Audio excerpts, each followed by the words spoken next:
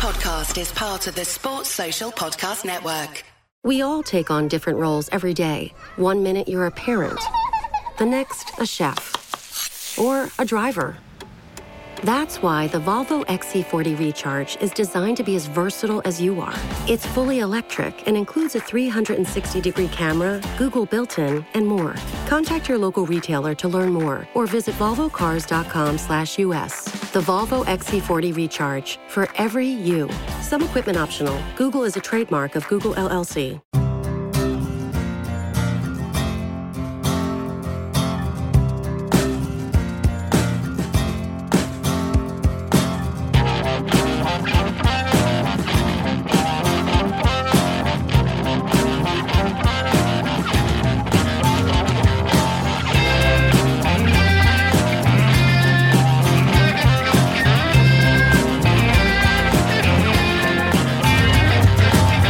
Hello and welcome to the FYP podcast.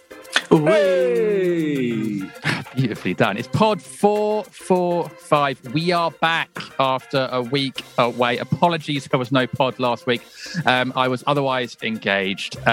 You weren't? I wasn't. If you can call sitting in the corner of the delivery room eating snacks otherwise engaged, then yes, that's what I was doing. But no, my son was born. Massive thanks. I've had so many messages from people.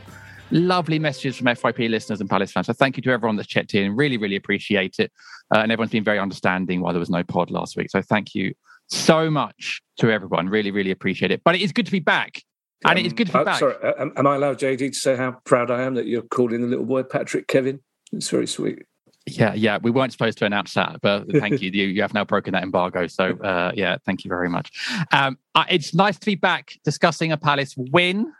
With Kevin Day, of course. How are you?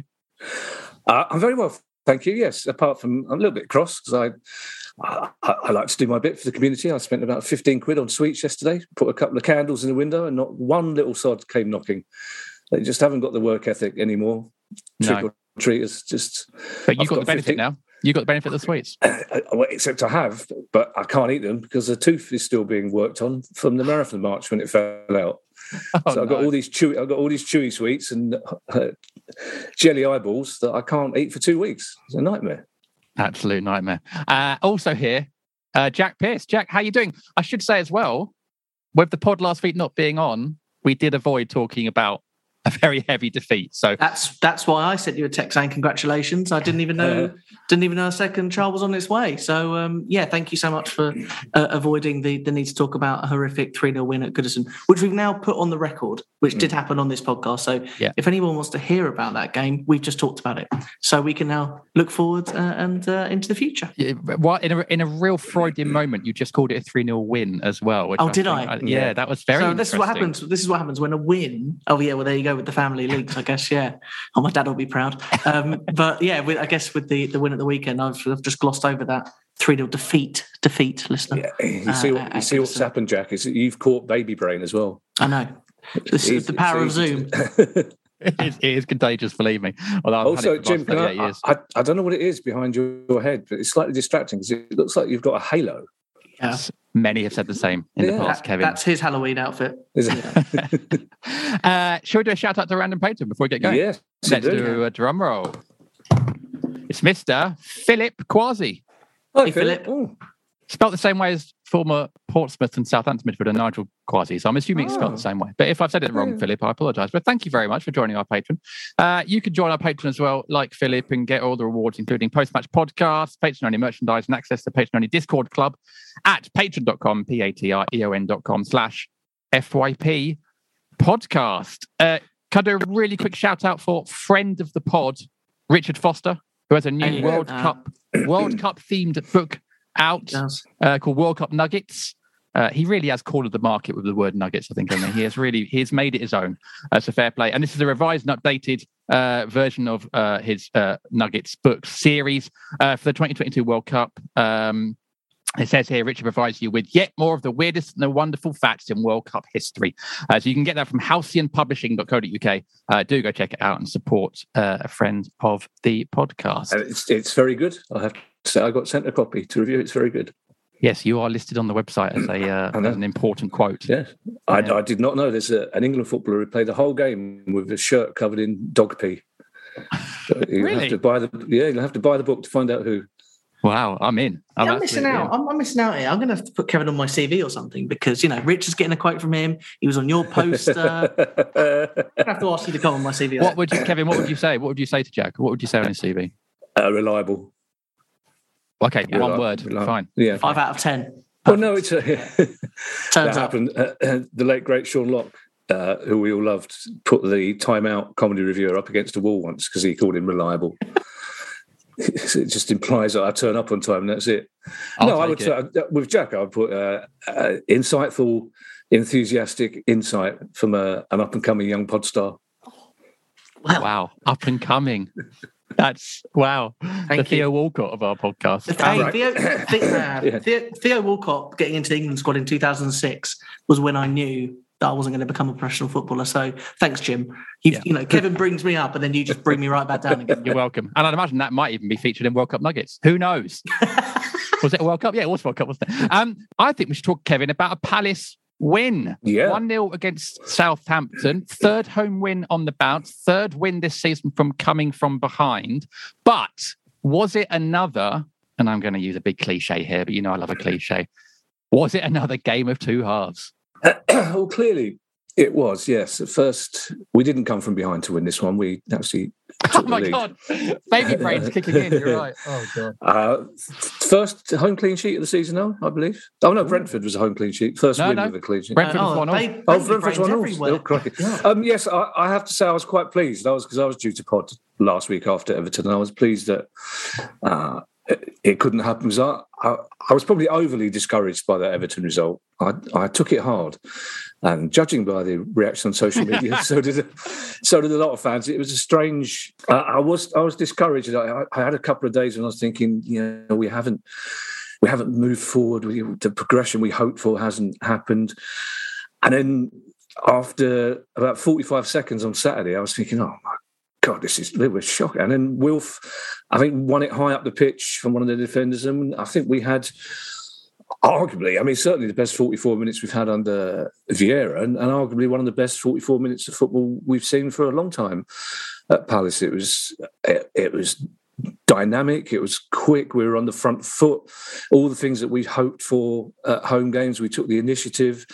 We won the ball much further up the pitch, which is something we've spoken about not doing since Gallagher went.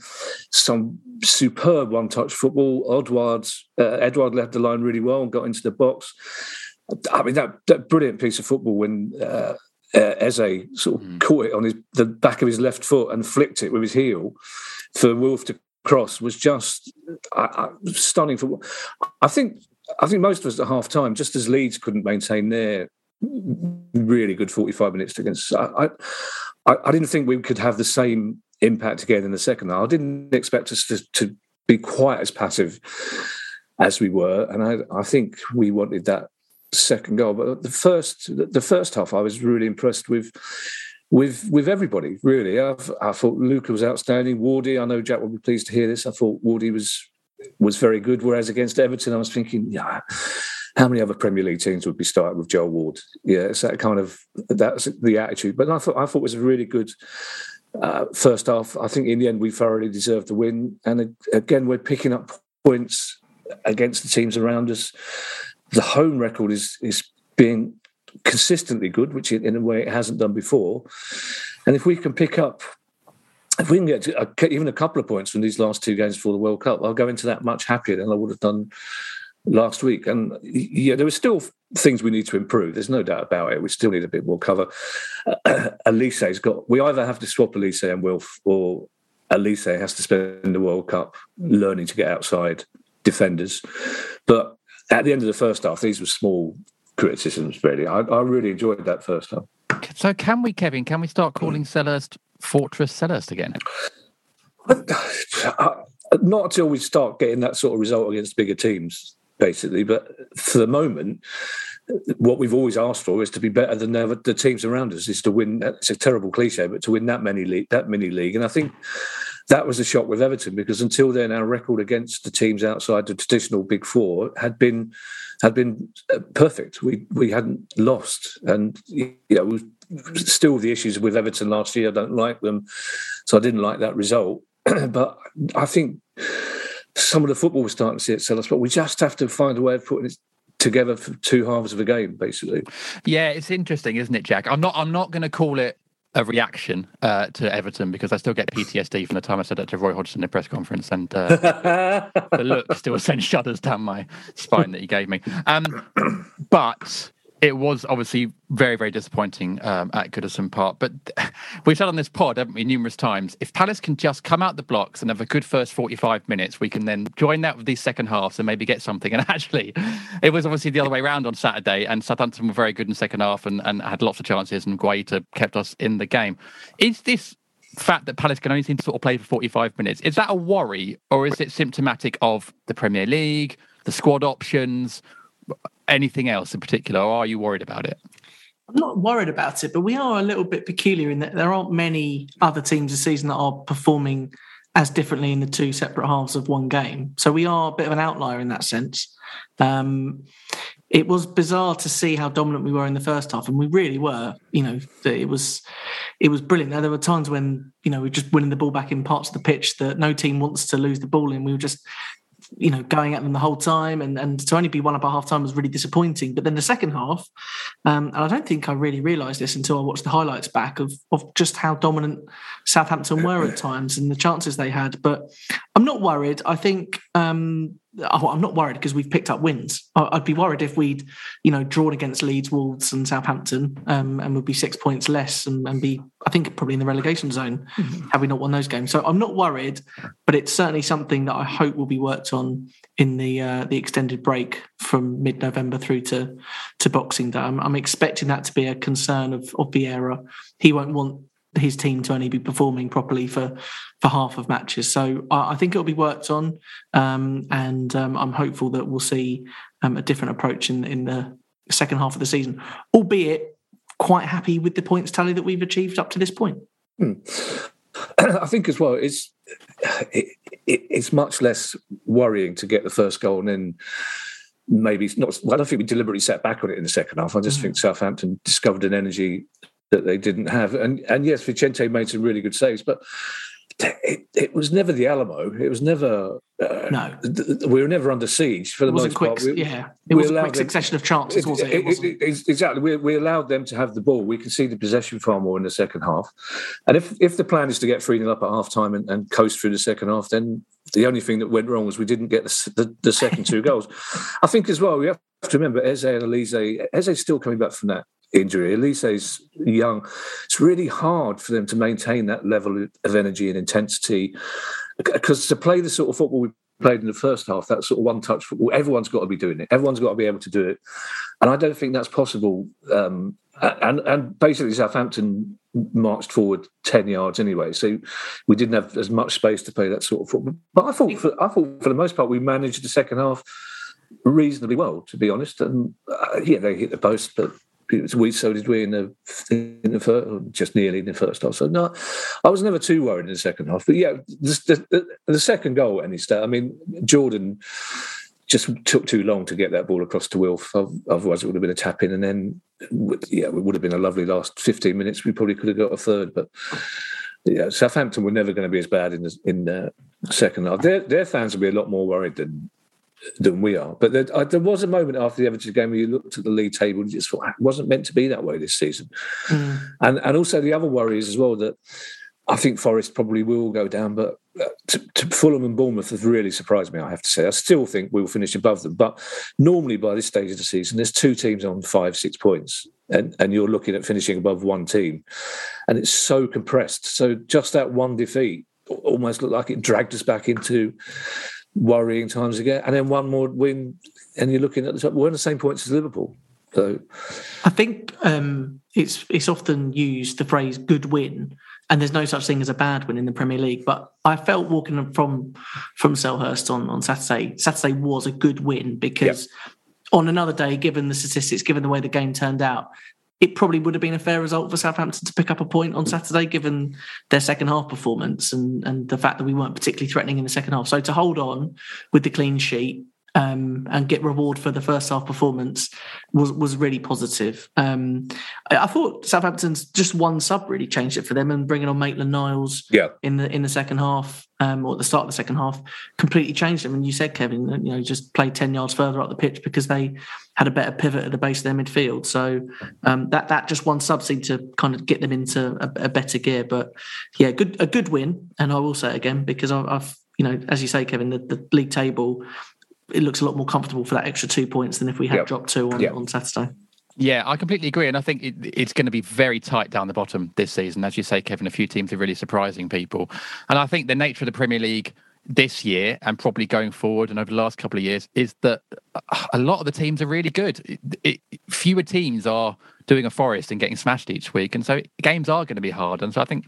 I was still happy to see Bournemouth concede 3 goals in the second half. It's not, Kevin just touched on that kind of mindset. You don't want to be there, but I'm still pleased to see certain teams lose games against teams that I don't want to see them beating, because, a 3 points at home to Spurs would be a really, really valuable 3 points for Bournemouth. And I think they're going to pick up other wins this season, as they already have done. So, yeah, happy to see them kind of back where you'd expect them to be at this stage of the season. Yeah, and also, again, you'd be disappointed not to finish above Bournemouth and Fulham. If you look at their fixtures, they've had a couple of difficult games. They've been Fulham drew a Liverpool first game of the season, but as we've seen, it's a different Liverpool. They haven't really had a run of games yet, either Bournemouth or Fulham, against top 6 teams. And I wouldn't expect them to win those games. And I would think that I still think we're better than Bournemouth and Fulham. Again, the worrying thing is we shouldn't even be having this conversation, but it comes back to that. It hasn't really seemed like we've kicked on, but I saw elements of that in the first half on Saturday, which is why I was so happy, really, because that was a sustained 45 minutes of attacking football. It was a joy to watch, really, and deserved far more goals than it got, to be perfectly honest. Yeah, I agree. But the Premier League is hard at the moment, and there's loads of other teams in and around us. I'm not Andy Townsend, but at our level, like Everton, Leicester, who are struggling, worse than we are, and proving that actually having Liverpool, that having loads of money, having whatever, isn't a guarantee. And also, these teams have played 12 or 13 games now, so it's not a fluke anymore. It's not unlucky that Leicester are where they are. It is starting to take shape. I think the worrying thing about the Everton game was because, again, every season we started this season, we're going, finally we've got a squad, and then before the Everton game, you looked at it and you think, where's that squad gone? You suddenly thought we're down, we're short in midfield. I'm sure there's a reason why he doesn't fancy Will Hughes, or he doesn't fancy Riedewald. I know City don't play with 2 holding midfield players. Most teams in the Premier League will play with 2 holding midfield players. I don't think that, from home, especially away from home. I don't think that'll make us any less attractive or attacking. I think, if anything, it will give us more of a basis for the attacking players to flourish without them having to worry. Because it's clear that Eze, Wilf, Elise are not particularly good at the defensive side of it. That they don't particularly want to do it. And I just think I don't know which one of them you'd sacrifice, but I think sometimes having 2 holding midfield players would release Eze even more than he is. But you can't argue with what happened on this Saturday. And I think, Jim, it was a reaction. I think you can only say it was a reaction. Oh, Roy doesn't listen, so I think I can get away with it. Yeah, Roy does listen. Roy does listen. All famous ex-Palace managers listen to this podcast. Yeah. If you speak to him in Russian, he'll listen. Listen, I suspect the midfield is a good point. I suspect we'll be talking about a defensive midfielder probably in part 2 in winners and losers. Before we do that, let me put a few questions to you guys just on Saturday's game. Wheelman, has said, was this nearly typical Palace? Kevin, what do we think on the scale of typical Palace? What do you think? Yeah, it was up there. It was 7 or 8, wasn't it? It's not 7 and 8. Yeah, it was not our best dance, not our worst. It was on a typical Palace scale, as Craig Reward said, 7.5 maybe. Yeah, we'll take that. Jack, what do you reckon? Nearly typical Palace? Yeah, I mean, I started nearly just talking about Anton Dubek, which I really want to avoid doing on this podcast. So it was heading that way. The second half, to see such different performances in 2 halves, it would have been. But maybe this is the the new Palace holding on for grinding out wins at home. Maybe that's the new Palace this season. That's the typical that we should expect. Yeah. You know Anton de Beek's real name? Tony Beek. Tony Beek, correct. Yeah, I was once part of a WhatsApp group called Tony Beek. So, yeah. And you can find more facts like that in World Cup Nuggets 2022. Richard's going to get a load of returns. Tony's a very nice chap, Tony de Beek. He doesn't surprise me. He seems like a lovely guy. Not as nice as Craig Revel-Howard, who is one of the nicest people you'll ever meet. You've told me that before, and that's very pleased to hear that. Very pleased to hear that indeed. Unless you do a bang average Paso Doble, in which case it's an absolute nightmare. It's entitled to be angry, really. Too right. Quite right. Jacqueline Hart. Hello, Jacqueline. Hi, Jacqueline. Can we wear our home strip for the away game next weekend? What do we think? We've got to do something. Well, it's that strange thing. It does sound like a very Roy thing to say, but I'd rather see us play as the away team for the first part of the away game next week than try and play like the home team. Because West Ham, they've probably got physically one of the strongest midfields in the Premier League, and I know that they're not firing on all cylinders. But I really wouldn't fancy, even if Decore is fit, I really wouldn't fancy it just being him and Schluppy against some of those big lads in the middle of West Ham's.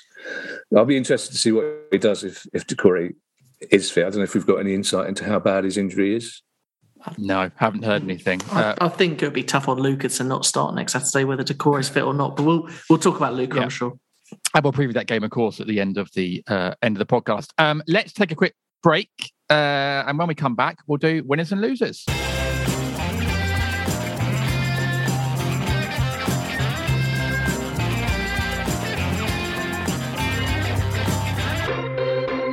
This episode is sponsored by BetterHelp.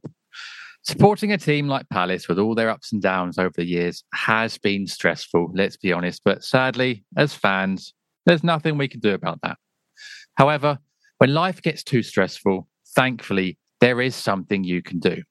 Life throws up so many challenges, especially at this time of year. You may struggle with seasonal affective disorder, or you may have career frustrations, new relationships, or, for example, have become a parent for the second time.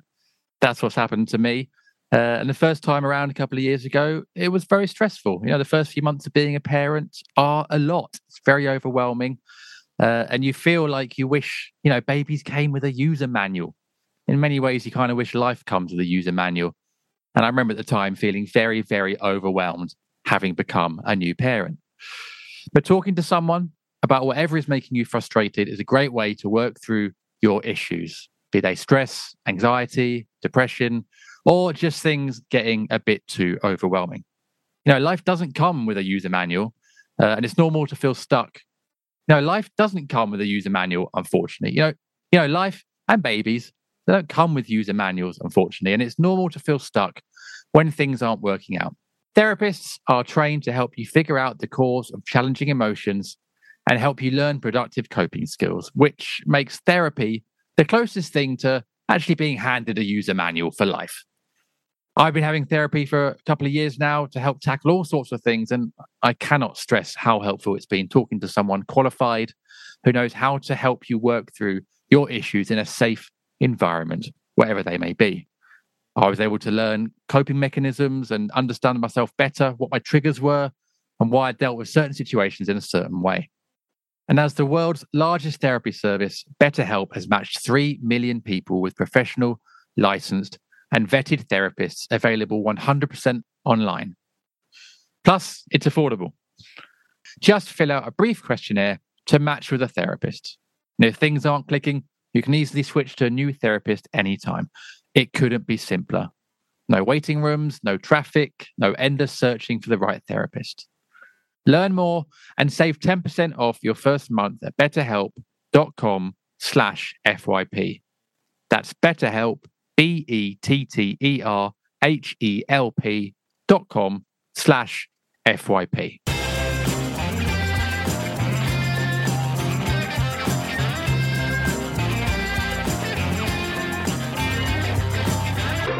Welcome back to the 5 Plan Podcast. Hey! It's time for winners and losers. Now, this is normally a patron-only section that you can only get if you sign up at patreon.com, patreon.com/FYP podcast. But because there was no pod last week, I'm feeling generous, and I feel like I want to make a gesture to our listeners. So I'm making this available to everybody this week. I'm sure our patrons won't mind. So if you like the sound of this, you're on the public feed, and you like the sound of the winners and losers, you can get it every week at patreon.com, plus post-match pods and all the other perks that we mentioned earlier. Jim, if the patrons do mind, how do they complain about this being made free? They can't. I've turned off that function on the Patreon page.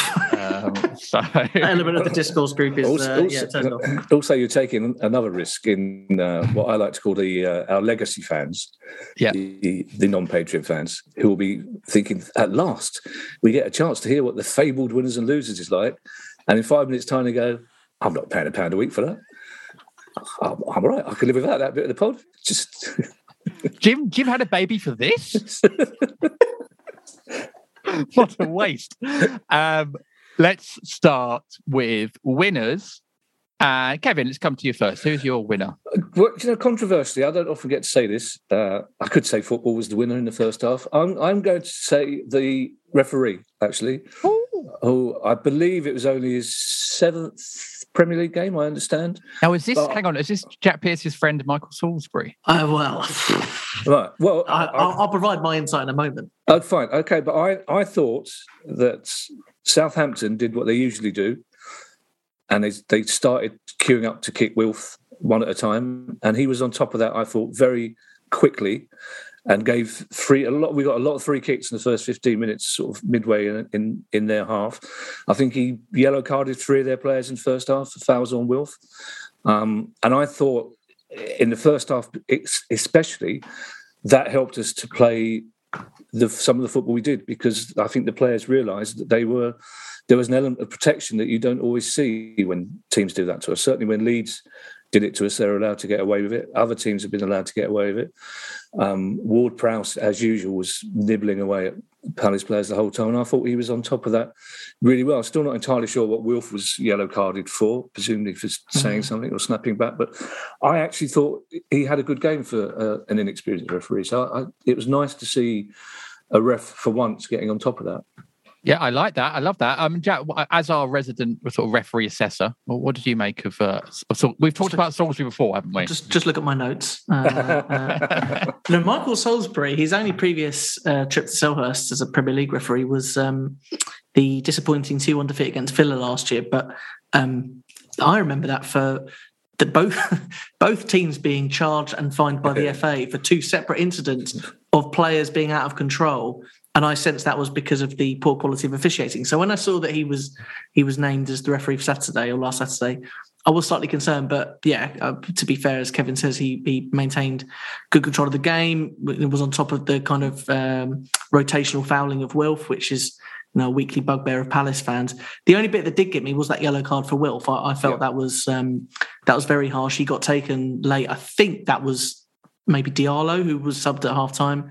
And then he got up, Wilf was walking away, and he seemed to get a lot of chat from the Southampton bench and just turned around and kind of gave some back. Okay, probably a fair booking, but none of the coaching staff got booked from Southampton. I just thought it was an easy nick for Wilf, to be honest. But apart from that, he let the game go, let the play continue to the goal. When you see a defender kind of fall as Lianco did, when Wilf did nothing to bring him down, sometimes you see a referee blow for that foul because it's an easy foul to give. But he didn't let play go back and obviously would have trusted his VAR if there was a need to go back. So, yeah, no, fair point. I thought he was certainly one of the better performing referees that we've had at Selhurst this season. Well, also, allowing that goal, I didn't celebrate the goal because I was convinced it was going to get pulled back by VAR for a foul. The guy next to me said that as well. From our angle, having said that, from our angle, the Elise penalty looked bang on, I have to say. But from our angle, it looked like Wilf came in from behind and didn't get any of the ball. So I was convinced it was. So I was the one who was celebrating about a minute after everybody else was, because I refused to get up until VAR sorted out, which is an issue with VAR. Yeah. But I think other referees, I think Jack's right, I think other referees may not have would have blown for that. And but fair play to Wilf. I mean, it encapsulated how much better Wilf is this season at the physical side of the game, won it back, and then was constructed with it. And then there's a left back who was making the overlap. So that was really good. Well, I think the technical term for what Lianco was doing there was looking for it. Yes. So, or diving. Yeah. Or diving is the He was definitely looking for it. Yeah. It was good to see that kind of part of the game be allowed to go on. He didn't blow for much, actually, to be fair. What he did blow for was pretty robust in the first half, and he yellow carded what needs to be yellow carded. So yeah. We've not had any questions about the Elise penalty shout. It was right on the edge. Obviously, I was watching at home. Really quickly then, do you think it was a penalty, Kevin? Looking at it afterwards, no. At the time, I thought yes, but he clearly, the defender had his leg out, and Elise clearly looked to make contact with the defender rather than the other way around, to be perfectly honest. Again, it's a terrible cliche. You've seen them given. You probably won't see them given under VAR, but what I thought was a clear stone. Again, the one where Wilford's foul, I thought he was in the box. It turned out he was a yard outside it. So, yeah.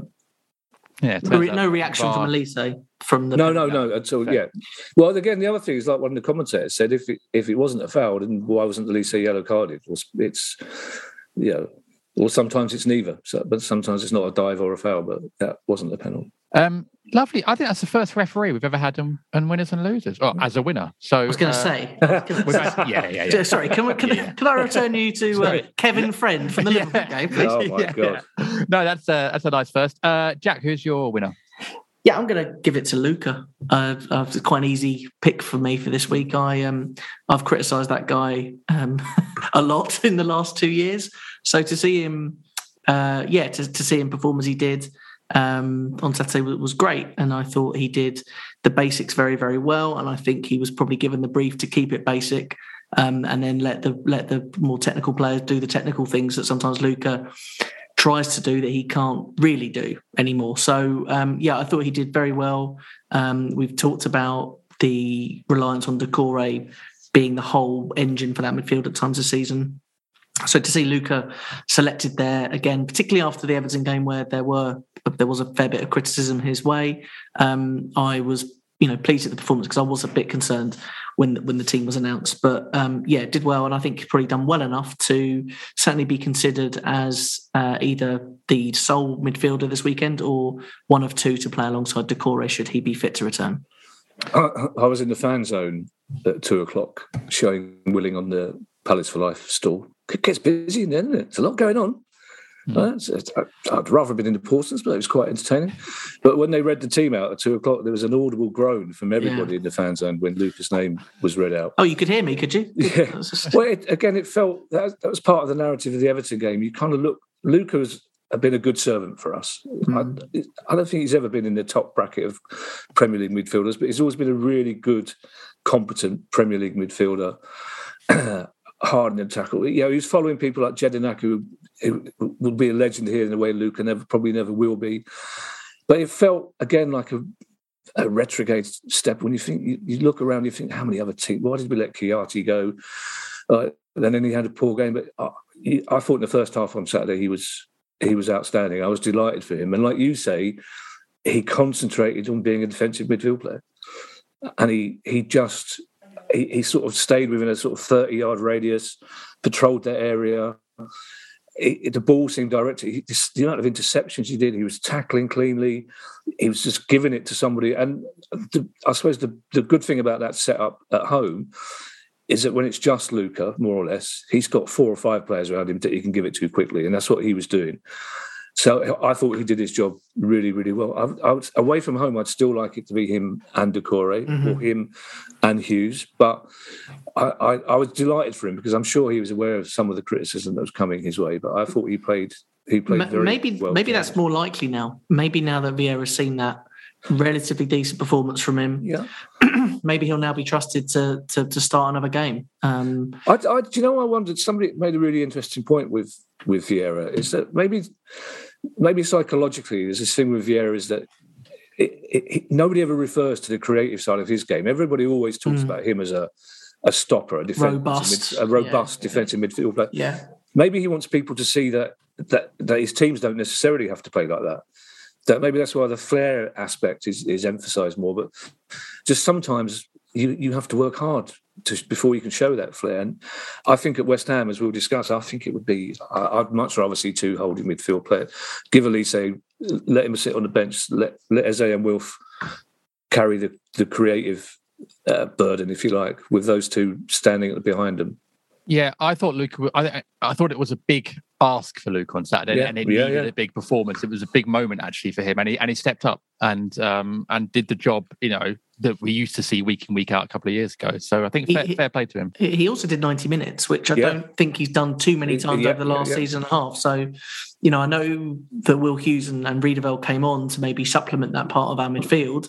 But the fact that Luca saw the game out as well was a good sign. So, yeah, kudos to Luca, because there was a lot of question marks at 2:00, as Kevin says. Yeah, and I also think that position, the two players you want to see stay on the pitch for 90 minutes are the centre-backs. And after that, it's that defensive midfield players. I think it's a very difficult position to come onto. If you come on as an attacking player, you know what your job is, basically. But you get into a rhythm. We had a brilliant rhythm in the first half, which was basically him winning it back, giving it to one of our attacking players. The second half, we lost that a little bit. But I think it's very difficult to replace a holding midfield player like for like within a game. So it's really encouraging that he got the full 90 minutes, because again, I think that's part of the story that we all thought he would never play a full game again. Yeah. And the fact is that he's unlikely to play for Palace unless he starts. There aren't many situations in which he'll come on. You think certainly next season, when you imagine we will be getting another Decore, you would guess.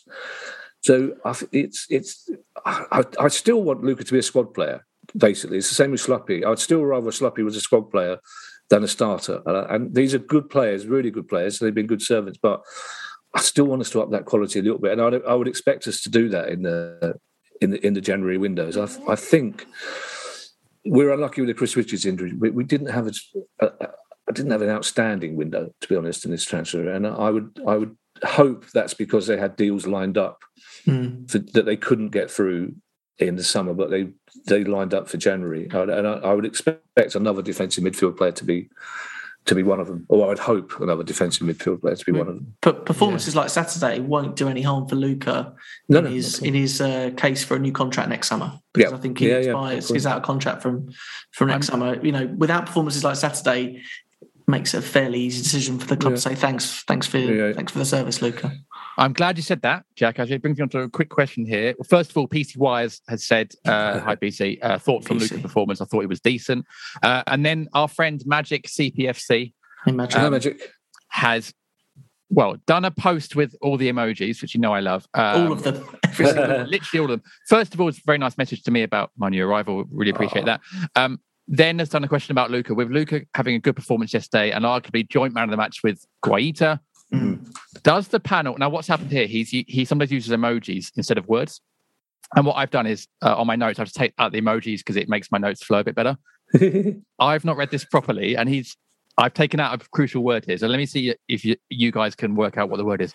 Does the panel... I love these games. Typical. Probably typical. Does the panel see a future for Luca at the club after his blank finishes? What do we think? Contract emoji? Yeah. Oh, the contract. Is there a contract emoji? There's it's like a little paper emoji. What is it, like a little signing emoji? Bloody thing? corporate horrible world. I love the emoji. Thought emojis were just like meant to be sent to parents to like just simplify your engagement with them, to be like, yeah. Talking of contracts, I don't know if we've podded since Julian was brought back. As goalkeeping coach. I think we have. That's I think we need to mention that, as that's fantastic news. That put the spring in my step. Yeah, very nice. He's been brought back to the club. Yeah. He's working with a number of age groups. Is that right? Yeah, one particular age group. Yeah, really good. And if he brings as much enthusiasm and commitment to that job as he brought to the job as a goalkeeper for us, then those kids are going to get the benefit of a lot of exciting coaching, I hope. Well, in terms of goalkeeping, but also being the nicest man on the planet. Absolutely. Absolutely right. Absolutely. The Luca contract, but Luca contract, future for him. If he carries on doing what he does on Saturday, then there's a chance. If he's happy to accept that he might not be a starter, then well, I think he's a great addition to the squad.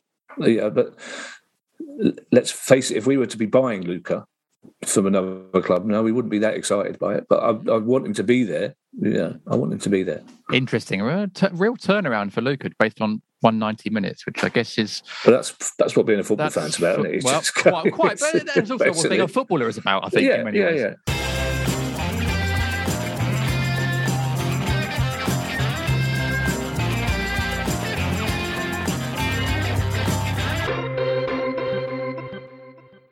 Ready to go the extra mile in a Volvo mild hybrid SUV this summer? No plug-in required. Whether you go to the mountains this summer, the ocean, or somewhere in between, Volvo mild hybrid technology adds to a more refined driving experience so you can summer safely. Contact your local retailer to learn more or visit volvocars.com. Ready to go the extra mile in a Volvo mild hybrid SUV this summer? No plug-in required. Whether you go to the mountains this summer, the ocean, or somewhere in between, Volvo mild hybrid technology adds to a more refined driving experience so you can summer safely. Contact your local retailer to learn more or visit volvocars.com. My brother-in-law died suddenly, and now my sister and her kids have to sell their home. That's why I told my husband we could not put off getting life insurance any longer. An agent offered us a 10-year, $500,000 policy for nearly $50 a month. Then we called SelectQuote. SelectQuote found us identical coverage for only $19 a month, a savings of $369 a year. Whether you need a $500,000 policy or a $5 million policy, SelectQuote could save you more than 50% on term life insurance. For your free quote, go to SelectQuote.com. SelectQuote.com. That's SelectQuote.com. SelectQuote. We shop, you save. Full details on example policies at SelectQuote.com/commercials. It's time to get your checking account to zero with free checking from PenFed. That's zero ATM fees, zero balance requirements, and zero time spent waiting for your paycheck to direct deposit because you can receive it up to 2 days early. Open your account with just $25 and see how big zero can be. Apply online today at PenFed.org/free checking. Early direct deposit eligibility may vary between pay periods and timing of payers' funding. To receive any advertised product, you must become a member of PenFed, insured by NCUA. PenFed's got great rates for everyone. My brother-in-law died suddenly, and now my sister and her kids have to sell their home. That's why I told my husband we could not put off getting life insurance any longer. An agent offered us a 10-year, $500,000 policy for nearly $50 a month. Then we called SelectQuote. SelectQuote found us identical coverage for only $19 a month, a savings of $369 a year. Whether you need a $500,000 policy or a $5 million policy, SelectQuote could save you more than 50% on term life insurance. For your free quote, go to SelectQuote.com. SelectQuote.com. That's SelectQuote.com. SelectQuote. We shop, you save. Full details on example policies at SelectQuote.com/commercials.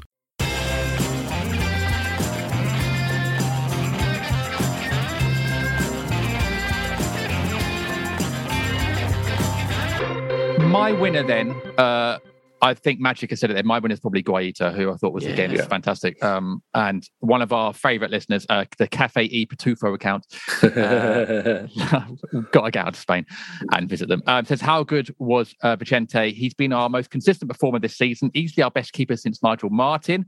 Oh, Julian might disagree with that. How has he got international recognition? Is beyond me. Does he suffer from big club bias? Vamos Vicente. He was brilliant. Again, some of those saves, and this season he has been really, really reliable. And I know Selzy says it on the post-match pod sometimes, like keepers need to win you points. I think over the last few weeks, he has been doing that with some of his saves. So very consistent performer. Well, yes and no. I mean, he's in terms of saves, remember the Leeds game, he was really uncertain for about 15 minutes, gave the ball away a couple of times. His distribution... But that was with his feet, wasn't it? It was with his feet. Was still... Yeah, but still, that one he tipped over the bar early in the first half. I thought he could have caught against nitpicking, and I'm not. I was London Ambulance Service five-a-side goalkeeper. We won the National Ambulance five-a-side tournament 2 years running. I can't tell you how pleased all those Scousers were when these cocky Cockneys turned up and won the title. Well, I'm sure you took it gracefully. I'm sure you were very graceful. In terms of shot stopping, yeah, it's been fantastic this season. But little bits of uncertainty with some of the distribution, I think. But no, he's having a great season. There's no two ways about it. But I think it's unfortunate we ended up in a situation where he was able to be joint man of the match for the second half performance on Saturday. Yeah, he had a very quiet first half. I think, the two reasons for lack of international recognition are the kind of elements that Kevin just mentions there. But, he's unfortunately at the end of his career where he's not the long-term option for Spain, and they have got a number of options. I mean, if you'd said 10 years ago that Spain's second and third choice goalkeepers going to a World Cup are likely to be Brentford and Brighton's number ones, then, that's quite the claim. But it's likely that David Raya and Sanchez from Brighton will be going to the World Cup, and Vicente maybe, I don't know, fifth or sixth down the list. So I don't even think David De Gea is going to go to the World Cup for Spain this year. So he has got competition in that role. But as long as he carries on doing for Palace, I think the thing I always think about Guaita, whatever shortcomings he has, if he was better with the bits where Palace fans go, I wish he was better, he wouldn't be playing for Palace. Yeah, because the guy's handling and shot stopping is that good. Yeah, that if he was electric with his feet, he'd probably be playing for Champions League. Chasing sides. So he was very good. I don't think, a bit like Kevin said, from the other end of the ground with the Elise penalty shot, I didn't realise how good some of the saves were until you see them again. You just think, oh, thank God we got away with that one. But particularly the save from, I think it's Che Adams when he gets down very tight into his left-hand side. Yeah. So good saves. And I still think any calls for Sam Johnson to be given a go are still premature for me. Losers then, or must-do betters, Kevin? What are we going with this week? Oh, I'll go Matt Hancock. Forget football. I'm going Matt. It's been a long time since I had a 9-to-5 job working Monday to Friday, but I'm fairly certain at the time I wasn't able to just say, "Oh, by the way, I'm sodding off to Australia for 4 weeks." Is that all right, lads? I've never watched I'm a Celebrity, but I think I am now going to vote and watch every single week. I'm not even going to watch it. Kangaroo balls. I'm not even going to watch it. I'll just vote for it. Just vote. I suspect the backlash may be such that ITV decide not to send him, because also the producers will know that for the first 10 days, no one else is doing any trials. First 10 days, it's just him. It's just him doing all. Football-wise, Adam Ward-Prowse was my loser. Adam Ward-Prowse, James's brother. James's brother Adam. Yeah, Adam, he's even worse than James. He's a prick, isn't he? He's even worse. You think James Ward-Prowse is a wrong un? His brother Adam. Wait till you meet Adam. I don't know why. I think it's because you said Adam Sells. I can't keep more than two names in my head at the same time. James Ward-Prowse was my loser because he lost, and that made me really happy. Just looking at his sad little cheating, kicking face at the end because he lost the game. He's a rat. He's a horrible little. Well, okay. If there was a footballer that you could send to I'm a Celebrity, so that you could basically vote for them to do every trial, would yours be Ward-Prowse? That'd be Adam Ward-Prowse. Yeah, of course, mine would be James Ward-Prowse. Absolutely, mine would be James Ward-Prowse. Yeah, that's my answer. Also, those Southampton fans who saw fit to boo during a minute's silence. Really, I missed that. Yeah, there was quite a lot of booing. Being generous, you'd like to think they hadn't heard the announcement, but everybody else did. But I'm always slightly concerned when the response to somebody else booing during a silence is for you to shout, "Shut the fuck up!" during the silence as well. It's kind of, it's an odd situation and slightly. That was a weird minute silence, and as a football fan, every November that comes around, it's or October as it was, but. Yeah, not as peculiar as the delayed singing of God Save the King before the Chelsea game, I think, which was a very weird experience, I found. Well, also, no, I think not so peculiar as the linesman waiting to flag, as he had to do before they hit the post, but then flagging from a completely wrong position when he was offside just as he crossed the halfway line. I thought you were going to say he was doing something weird during the minute silence. No. Adam Ward-Prowse was doing Adam all sorts of stuff during the minute silence. I'm actually going to try and find out tonight if James Ward-Prowse has a relative called Adam. I'm going to find him and let him know he's featured today. Yeah, lovely shout. Actually, I was going to pick Ward-Prowse as my loser as well, but I might try and think of someone else while we go to Jack Pearce for your loser this week. Yeah, Chris Moyles, also going in the jungle. Not a fan of him, so that's why I'm a celeb. Yeah, if you want my worst loser, who I would put in the jungle would be James Corden. See, that without James Corden going in the jungle would be good for Chris Moyles, because then Chris Moyles won't definitely be the first one voted out, as he will be, without a doubt. I think we might find ourselves doing an ITV2 podcast. It's the spin-off everyone wants us to do. Us two and Rylan in the jungle. I'm glad that tosser was voted out. And Adam Ward-Prowse as well. Yeah, Adam Ward-Prowse is going to be out. Right, loser. I'm struggling actually, because after a Palace win, it's always a good one. It's not a loser. I just think Michael Elise just needs maybe a bit more. Adam Elise. Maybe Michael Elise just needs a bit more time to get into a bit more form, because I think he's just a little bit hesitant at the moment. Kevin mentioned earlier that he kind of can't go on the outside at the moment, and that might be a confidence issue, because there have been times when he's worn a Palace shirt that he goes outside the left back quite easily. So I think it's a confidence thing. I'm quite hopeful that a gap of first team matches will see that his confidence will come back, and we'll see a flying Michael Elise in the new year. But yeah, just feel for him a little bit at the moment. I think he just needs that moment to kind of get himself properly going again. We almost saw that in the Wolves game, when one of my favourite goals of the season, when he whipped in that brilliant cross for Eze to come in off the other side. Yeah. And a superb header. Yeah. But it's just that against really quality defenders in the Premier League, they know where he's going. But we have seen him do it before. We have seen him use his left foot to beat the left back and get outside them. Yeah. But it's then he has to cut back inside again. For the most part, they know that 9 times out of 10, he's going to cut back inside. And I think what he needs to do is just cut back inside and get the cross or shot in quicker than he does. What he's doing, and I think Jack's right, it is a confidence thing, is he looks great. He holds the ball up. The defenders look worried.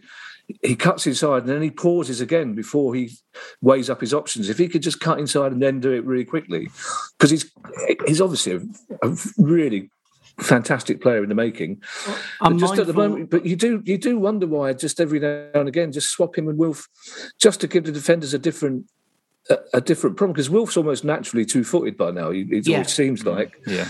But just to give them a different problem, so at least they can just use his left to get outside and use it and get a cross in. So it's an interesting one. But like you say, Jack, if that's the worst we can find in terms of must do better. And he did, to be fair, do a lovely run and through ball to Elise for the goal. It was just allowed margin. I mean, he was offside, but sorry, Edouard. Yeah. That was again. So I didn't see the flick. I thought. I couldn't see how, wasn't it? Even rewinding match, I couldn't see how that was disallowed until Ed finally pointed out somebody else has flicked it on. It looked like a. But again, Edouard, 2 really good finishes. I mean, that was we saw him in the box far more often than we have done, because some of his play in recent games has been fantastic, especially in the Wolves game. Some of the build-up play, but it's all on your Edouard chat. I'm going to talk about him in part 3 because I think he deserves a mention. Just in terms of Elise, just to kind of add some context, I'm mindful that he didn't have a pre-season, so he is still kind of playing into form. And this time last year, he was still very much being used as an impact sub. So he's, the progression that he's now very much a first-team starter. I just think that opportunity to have almost a second pre-season within one season hopefully will reap benefits for him, because when that guy's in full flight, there's not many more players more excited than him in the league, and he's very young. He's very young. Very young. I'm going to stick with the Ward-Prowse brothers as my losers. But Clive? That's the dad, I think, isn't it? Oh, yeah. Terrible influence, Clive. Can we do a really quick shout out to the applause in the 70th minute for Clive, aka Sido. Clive, there you go. Clive, there you go. Almost like obviously an absolute stalwart of many of our Palace going experiences for a long time. instantly recognisable with those sideburns. Probably one of the only programme sellers in the country that had his own chant.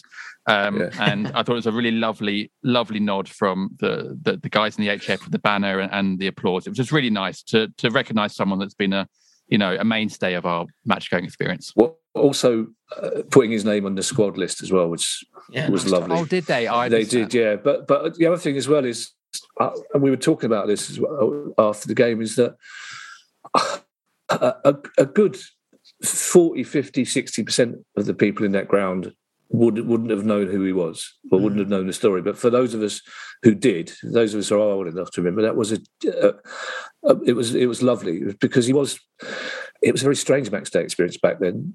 You had a middle-aged punk bloke stood at the back of the Homesdale, a bloke with a St Bernard dog, a bloke throwing peanuts at you, and Sido is all part of it, and everyone stood, and even though it was a terrace and it was half empty, you got really cross if somebody was standing against your bar and the terrace. But Sido was always part of that experience, and it was great that the club thought fit to pay tribute to someone that, as I say, wasn't part of everybody's experience. So that was really nice. And like the HF, I should think most of the HF are way too young to actually remember Sido. So that was great. It's really good, and it just shows that grasp of the history and the continuity of our club that even younger fans, or especially younger fans, have. So that was wonderful. Yeah, and we tweeted about it, and a few people tweeted us back who said, "Oh, I sold programs with him at one point," or "Oh, I met him and stuff," and all really lovely interactions. So it sounds like an absolutely top bloke as well, and a Palace legend as well. So I thought that was really nice.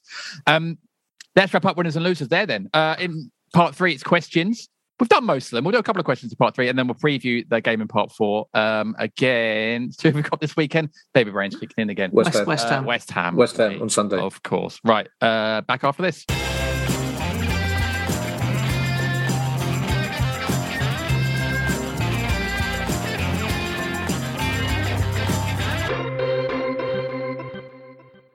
It's time to get your checking account to zero with free checking from PenFed. That's zero ATM fees, zero balance requirements, and zero time spent waiting for your paycheck to direct deposit, because you can receive it up to 2 days early.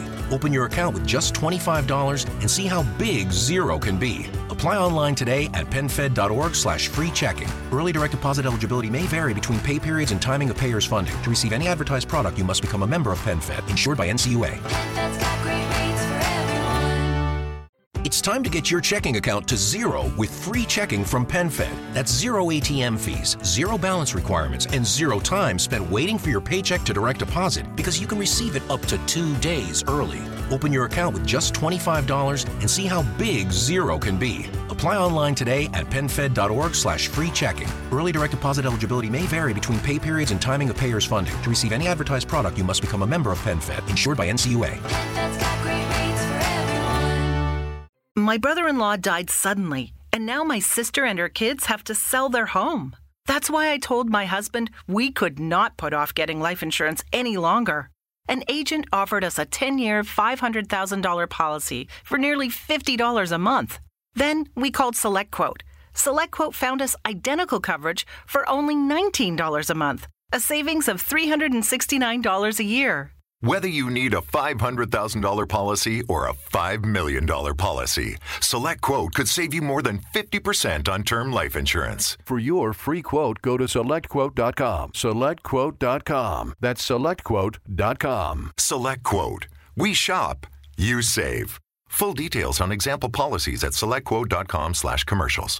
It's time to get your checking account to zero with free checking from PenFed. That's zero ATM fees, zero balance requirements, and zero time spent waiting for your paycheck to direct deposit, because you can receive it up to 2 days early. Open your account with just $25 and see how big zero can be. Apply online today at penfed.org/free checking. Early direct deposit eligibility may vary between pay periods and timing of payers' funding. To receive any advertised product, you must become a member of PenFed, insured by NCUA. PenFed's got great rates for everyone. My brother-in-law died suddenly, and now my sister and her kids have to sell their home. That's why I told my husband we could not put off getting life insurance any longer. An agent offered us a 10-year, $500,000 policy for nearly $50 a month.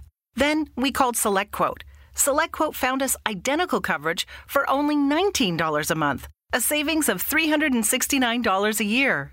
Whether you need a $500,000 policy or a $5 million policy, SelectQuote could save you more than 50% on term life insurance. For your free quote, go to SelectQuote.com. SelectQuote.com. That's SelectQuote.com. SelectQuote.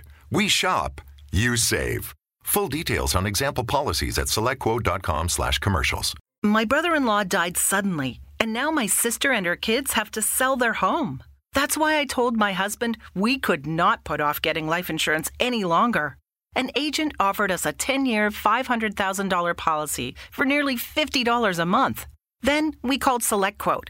SelectQuote found us identical coverage for only $19 a month, a savings of $369 a year.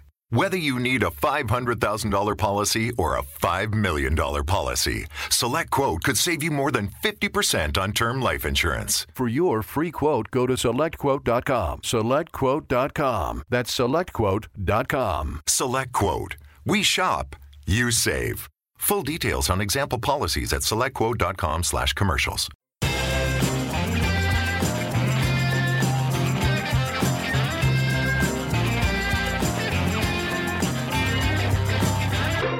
Welcome back to FYP Podcast. Hey! Part 3, time for questions. As ever, we've answered most of them, but we have a few here. We touched on him, Kevin, in part 2 with our winners and losers. This question's from Jedinax Beard. Hi, Jedinax Beard. Imagine if it actually was. That wouldn't surprise me. Realistically, how many goals does Eddie get this season? Another goal for Edouard at the weekend. He's having that little run of form. Definitely first choice now. Can he, though, unlike last season, Kevin, can he actually make it last for the season? How many has he scored this season? 3 league goals. 4 altogether scored at Oxford in the Cup. I believe the stat is that in the league, all his goals have been scored in London. Is that right? Mm-hmm. Oh, He's got one away. Oh, yeah, well, London, the away one was Arsenal. Yeah. When he made his debut, and it's almost the worst thing that could happen to him, when he scored those 2 goals in 4 minutes, proper poacher's goals, we all thought finally we've got that fox in the box that we've wanted for so long. We thought he's hit the ground running. He's going to be our 20-goal striker. You forget, and my Scottish cousins who may listen to this will text me to tell me, but there's a big difference between Scottish football and the Premier League in terms of intensity, in terms of pace. He's starting to look to me. I thought the first half on Saturday was probably the best he had as an out-and-out striker. We've seen some really good link-up play from him, as I said earlier, but mainly on the edge of the box and when he's bringing other players in, where whether it was by accident or whether Vieira told him to, he was looking to get into the box a lot more. I think that's part of the fact that we were playing a lot further up the pitch in the first half than we have been this season. But the 2 finishes were proper strikers' finishes. The one that was disallowed was a great finish because I think he hit it first time. There was an element of luck because he went through the keeper's leg, but he deserved it. But the finish for the second goal, he kept him on. He kept himself, because again, I half thought there might have been an element of offside in it. He kept himself onside really well, got across the defender or got ahead of the defender really well, and that was a proper striker's finish. So if he starts every game and we play like that, especially at home, if he were to get 15 goals this season, you'd be saying that's a really good return. That's what you would hope for a club at our level. That's what obviously it's not Haaland, but for a club at our level, a striker chipping in with 15 goals a season consistently makes him worth the money, as far as I'm concerned. I was really impressed with him, and I think it seems that he is Vieira's first choice now by the look of it. And I think he's started to link up. And if we could just get Elise getting into the box on the right side in the same way that Wilf drives into the box, and also how good it was, Wardy. I know Jack. Wardy's he's rarely going to get beyond Elise. He hasn't got the pace and the energy to get beyond Elise and get crosses into the box. But seeing Tyrick getting in there was fantastic. Seeing him properly overlapping and putting in a really good cross. So there's just starting to see some partnerships. And I thought in that first half on Saturday, they seemed to really enjoy playing with each other as well. They seemed to know. It looked to me like there'd been a lot of work on the training ground, I have to say, last week. So they looked to me to be playing patterns they'd obviously been told up front, 1 touch, 2 touch, get it into feet. Edouard's his close control is really, really good. And the fact we're seeing that a bit further up the pitch, I was really impressed with him. I was quite excited with him, to be perfectly honest.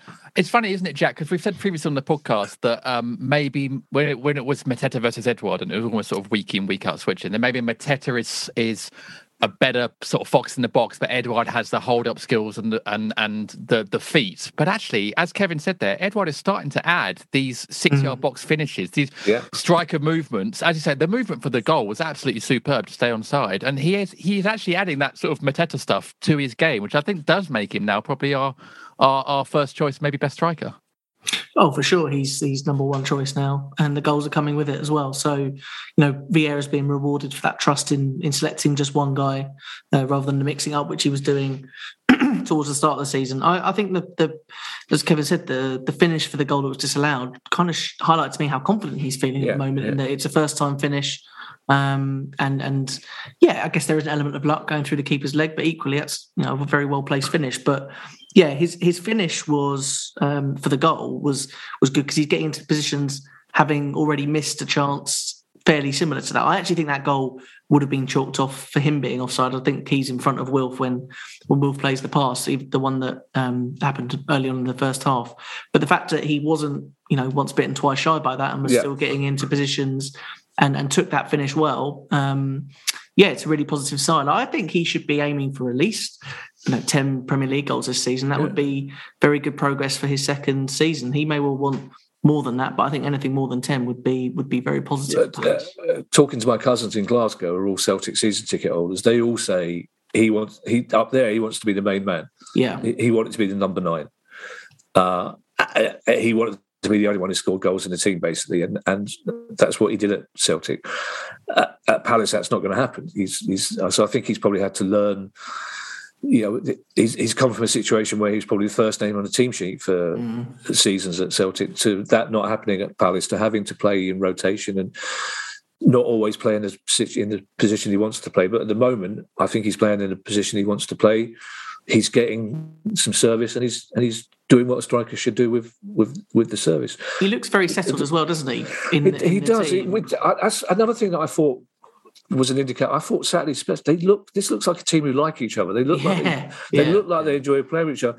The big problem, of course, you look at even Jesus at Arsenal, which I still think is one of the best buys of the season. He hasn't scored for 6 games in a row, and every single striker at every single Premier League club is getting compared to Haaland. That's going to happen to everyone, and he's in a world of his own. And I really, really regret saying out loud on TalkSport he might need a season to settle in. I really do regret that. But there's no one to live with him, and the fact is that Edouard is turning into a quality Premier League striker, and I think 10. I think he should be looking for 15. I think he should be saying to Vieira, start me every game. He should be saying to Elise, saying to Wilf, get the ball in the box and I'll finish it. Oh, Kevin, I meant 10 league goals. He'll score his 15th league goal of the season when he scores in the FA Cup final. Of course, yeah. That's how he's going to cap the season off. Yeah. That'll upset Adam Ward-Prowse.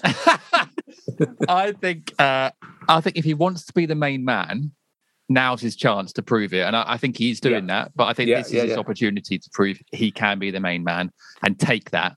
But as you say, some of the link-up play is fantastic, so they clearly are enjoying playing with each other.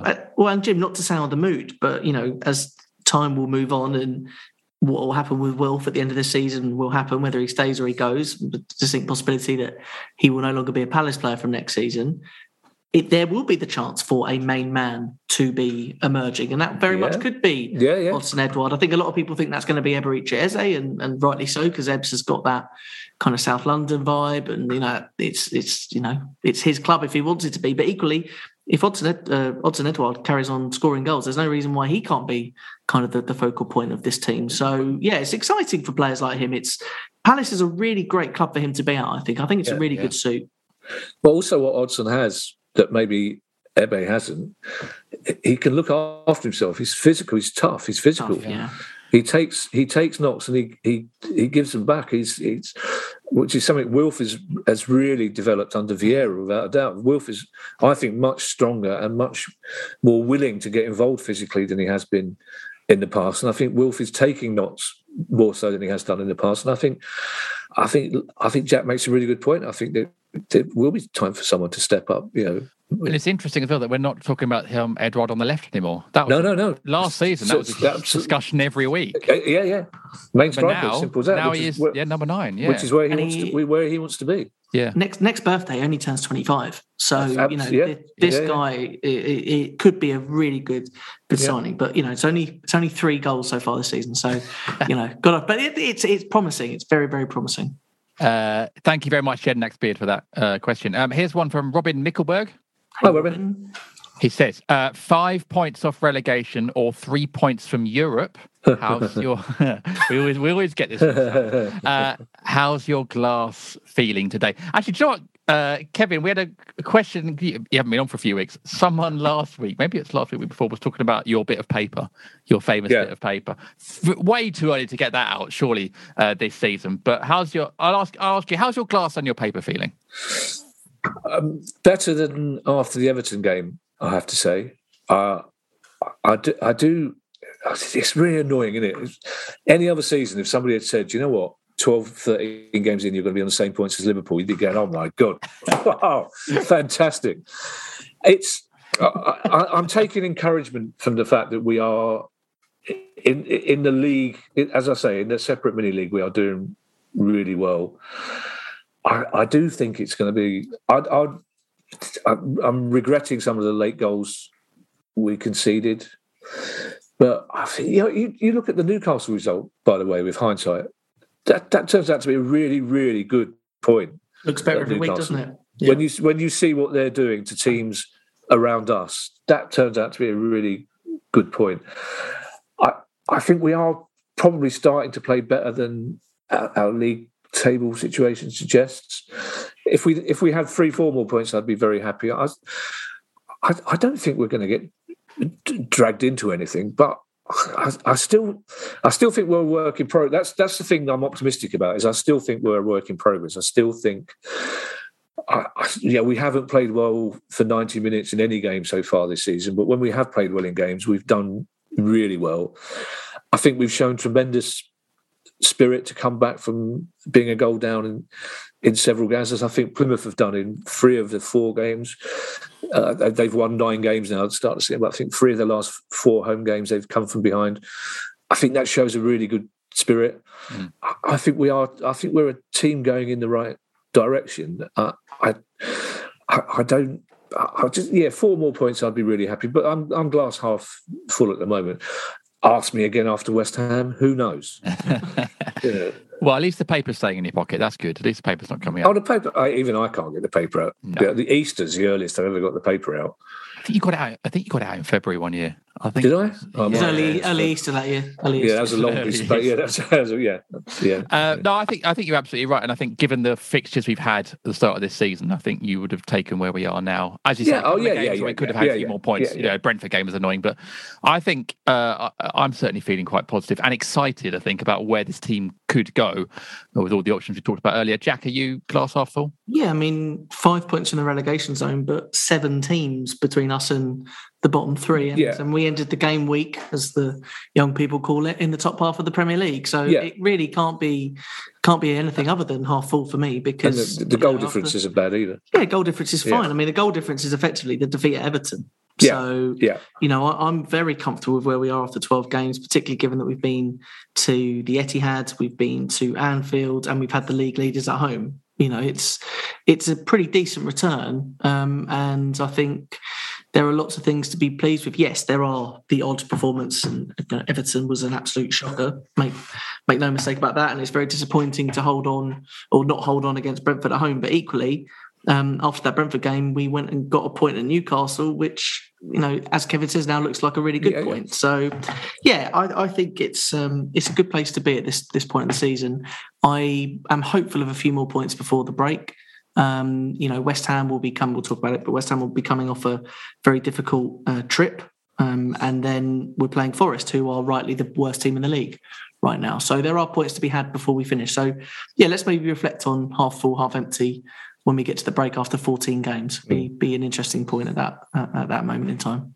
And at the break, we might you were saying off air, potentially might see some Palace players at the World Cup, half maybe, full. It has to be half full in the sense that I think Gareth Southgate's listed his 55-man squad, and it's not been published, but it's very, very likely that there are 3 Palace players in that list of 55 players, which again is a testament to where we are at the moment. And it's a distinct possibility that at least one of them will be going to the World Cup, and Mark Gahey will probably be unlucky if he's not on the plane to Qatar. I think it's not definite because there is competition at that part of the squad.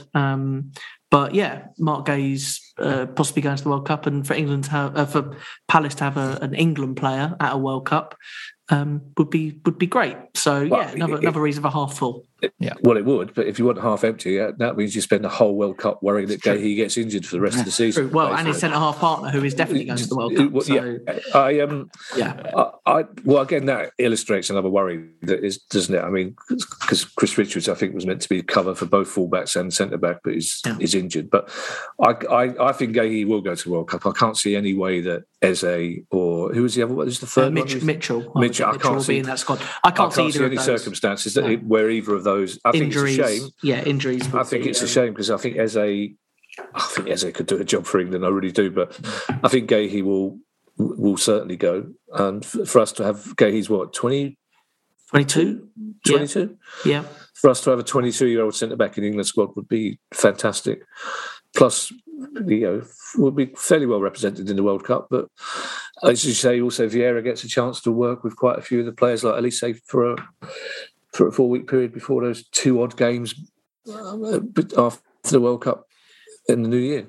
I think given where we are in the league and the minimal impact the World Cup will have in terms of availability of Vieira to work with staff, we could be one of the best placed teams in the league in terms of being able to use that gap better than any other club in the division. So another reason for half full. Okay, half full is definitely my answer, Jim. Half full. Okay, good. Thanks for confirming that. Cool. Right. Thank you very much to everyone for your questions. Really appreciate it. Quick break now. And when we come back, we'll preview West Ham away.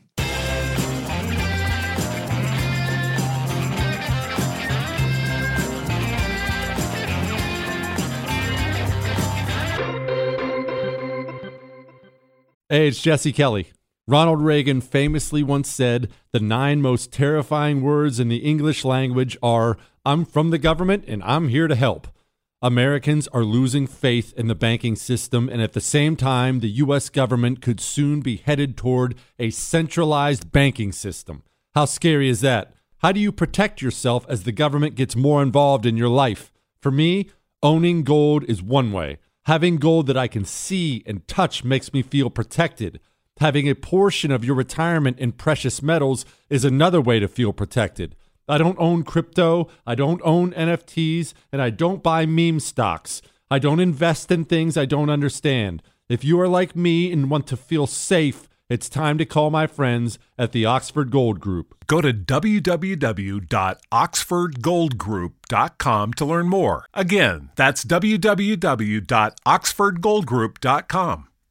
It's time to get your checking account to zero with free checking from PenFed. That's zero ATM fees, zero balance requirements, and zero time spent waiting for your paycheck to direct deposit because you can receive it up to 2 days early. Open your account with just $25 and see how big zero can be. Apply online today at penfed.org/free checking. Early direct deposit eligibility may vary between pay periods and timing of payers' funding. To receive any advertised product, you must become a member of PenFed, insured by NCUA. That's got great rates for everyone.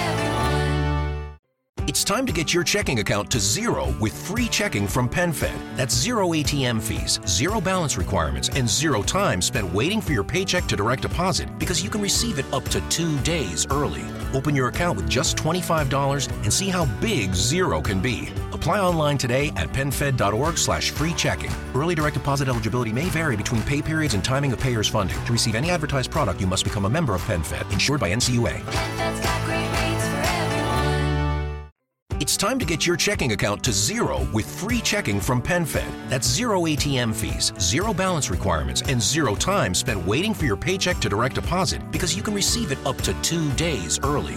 Open your account with just $25 and see how big zero can be. Apply online today at penfed.org/free checking. Early direct deposit eligibility may vary between pay periods and timing of payers' funding. To receive any advertised product, you must become a member of PenFed, insured by NCUA. PenFed's got great rates for everyone. It's time to get your checking account to zero with free checking from PenFed. That's zero ATM fees, zero balance requirements, and zero time spent waiting for your paycheck to direct deposit because you can receive it up to 2 days early. Open your account with just $25 and see how big zero can be. Apply online today at penfed.org/free checking. Early direct deposit eligibility may vary between pay periods and timing of payers' funding. To receive any advertised product, you must become a member of PenFed, insured by NCUA. PenFed's got great rates for everyone.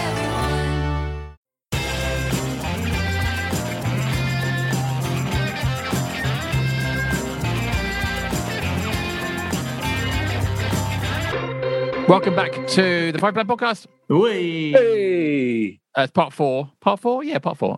West mate. Ham away is the next game. Sunday? Is it on Sunday, Kevin? 2 Sunday. o'clock Sunday, yeah. Sunday, 2:00. Oh, man. Okay.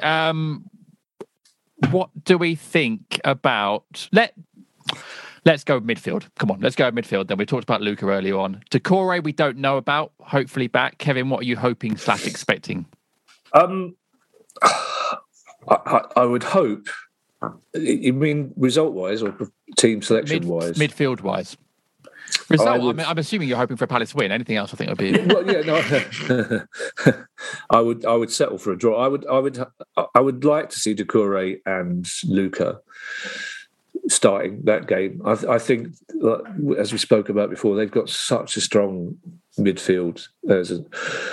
I think one of the reasons they're struggling to score goals as they are, and they were really unlucky in the last 20 minutes away at Old Trafford, really unlucky. De Gea made 2 or 3 really good stops. But Declan Rice isn't firing on all cylinders, and I think that's partly because most teams are sitting on top of him in particular. He's a brilliant player and he's one to keep quiet.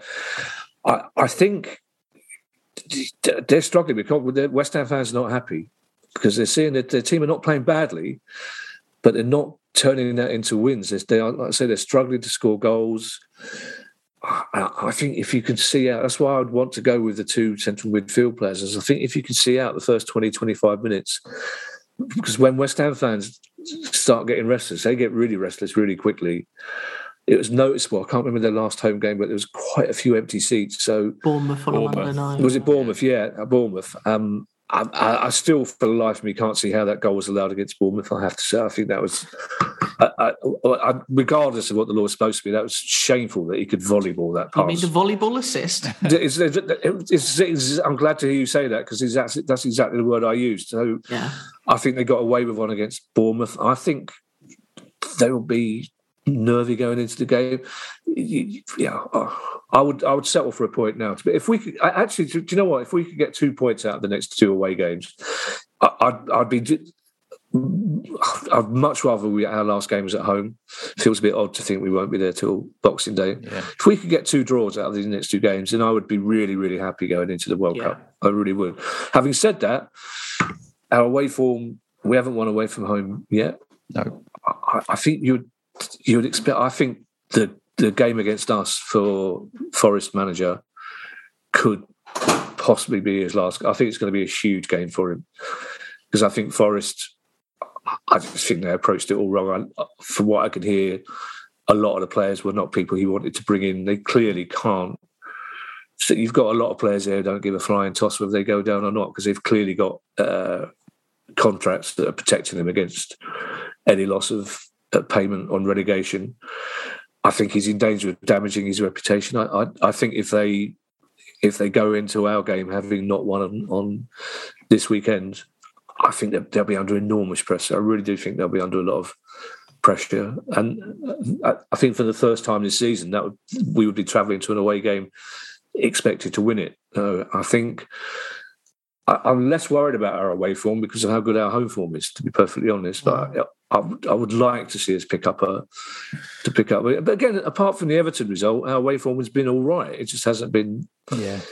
It just hasn't been brilliant. Turning into wins. I think Forest this season in transfer market is a bit like us in our first season, wasn't it? When we signed 400 players, and then So basically, what I'm saying is expect Cooper to go and Tony Pulis to replace him during the World Cup break. Back to West Ham though, Jack. I think if he does go.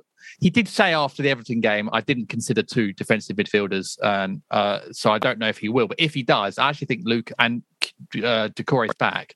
Luke has given himself, I think, a really good chance to potentially. Yeah, he's certainly done himself no harm to whether he's the one or whether he's one of 2. I'm with Kevin. I think the kind of quieting down that place. I mean, they're happier at the Olympic Stadium than they used to be, but they're still not particularly happy there. So if they're not performing on the pitch, the fans can go a little bit against them. So, maybe going with a more defensive approach might suit us, and the game could open up a little bit as the kind of clock goes by. But yeah, I think anything from this game for Palace would be a good point. And although I say that, I know travelling to Europe isn't the same as it used to be, but a trip to Bucharest on Thursday night before they play on the Sunday it's not the easiest thing. I know they live in a world where the travel's going to be fantastic, and they'll barely see Bucharest. But in terms of travel, it's not the ideal. They probably will play. They have qualified though, so they probably will. They'll drop some players, but Moyes and his coaching staff will still be there. So it's not ideal preparation for a Premier League match. We'll see. I'm my first away game of the season, so I'm hoping I'm the lucky charm and I'll be the first. I'll bring the first home win. In which case, I'll have to negotiate going to every away game between now and then, which I don't fancy my chances. But I think I'll keep that for another day. Good stuff. Okay, well, we're back next week, of course, to talk about that game. Patrons will get a post-match pod, of course, straight after the game at patreon.com/FYP podcast. So do sign up there if you fancy that, plus winners and losers. Hope Selzy feels better from the last pod extra. Yeah. I mean, that guy, he's committed to Palace. He is. He loves it. He burns the candle at both ends. So, yes, we hope he feels better, and obviously he will be there. And we'll be back next week in the midweek pod to chat through that game. But that's it. Kevin, thanks very much for being back on. You're welcome. Lovely to be here. Great to have you. And Jack, good to have you as ever. Thank you, mate. Thank you. Very fun to talk about a win. Always is. Absolutely. And if we do lose next week, I'll pretend I've had another baby and there'll be no. Anyway, thanks for listening. Enjoy the rest of your week, and we'll see you again soon. Goodbye.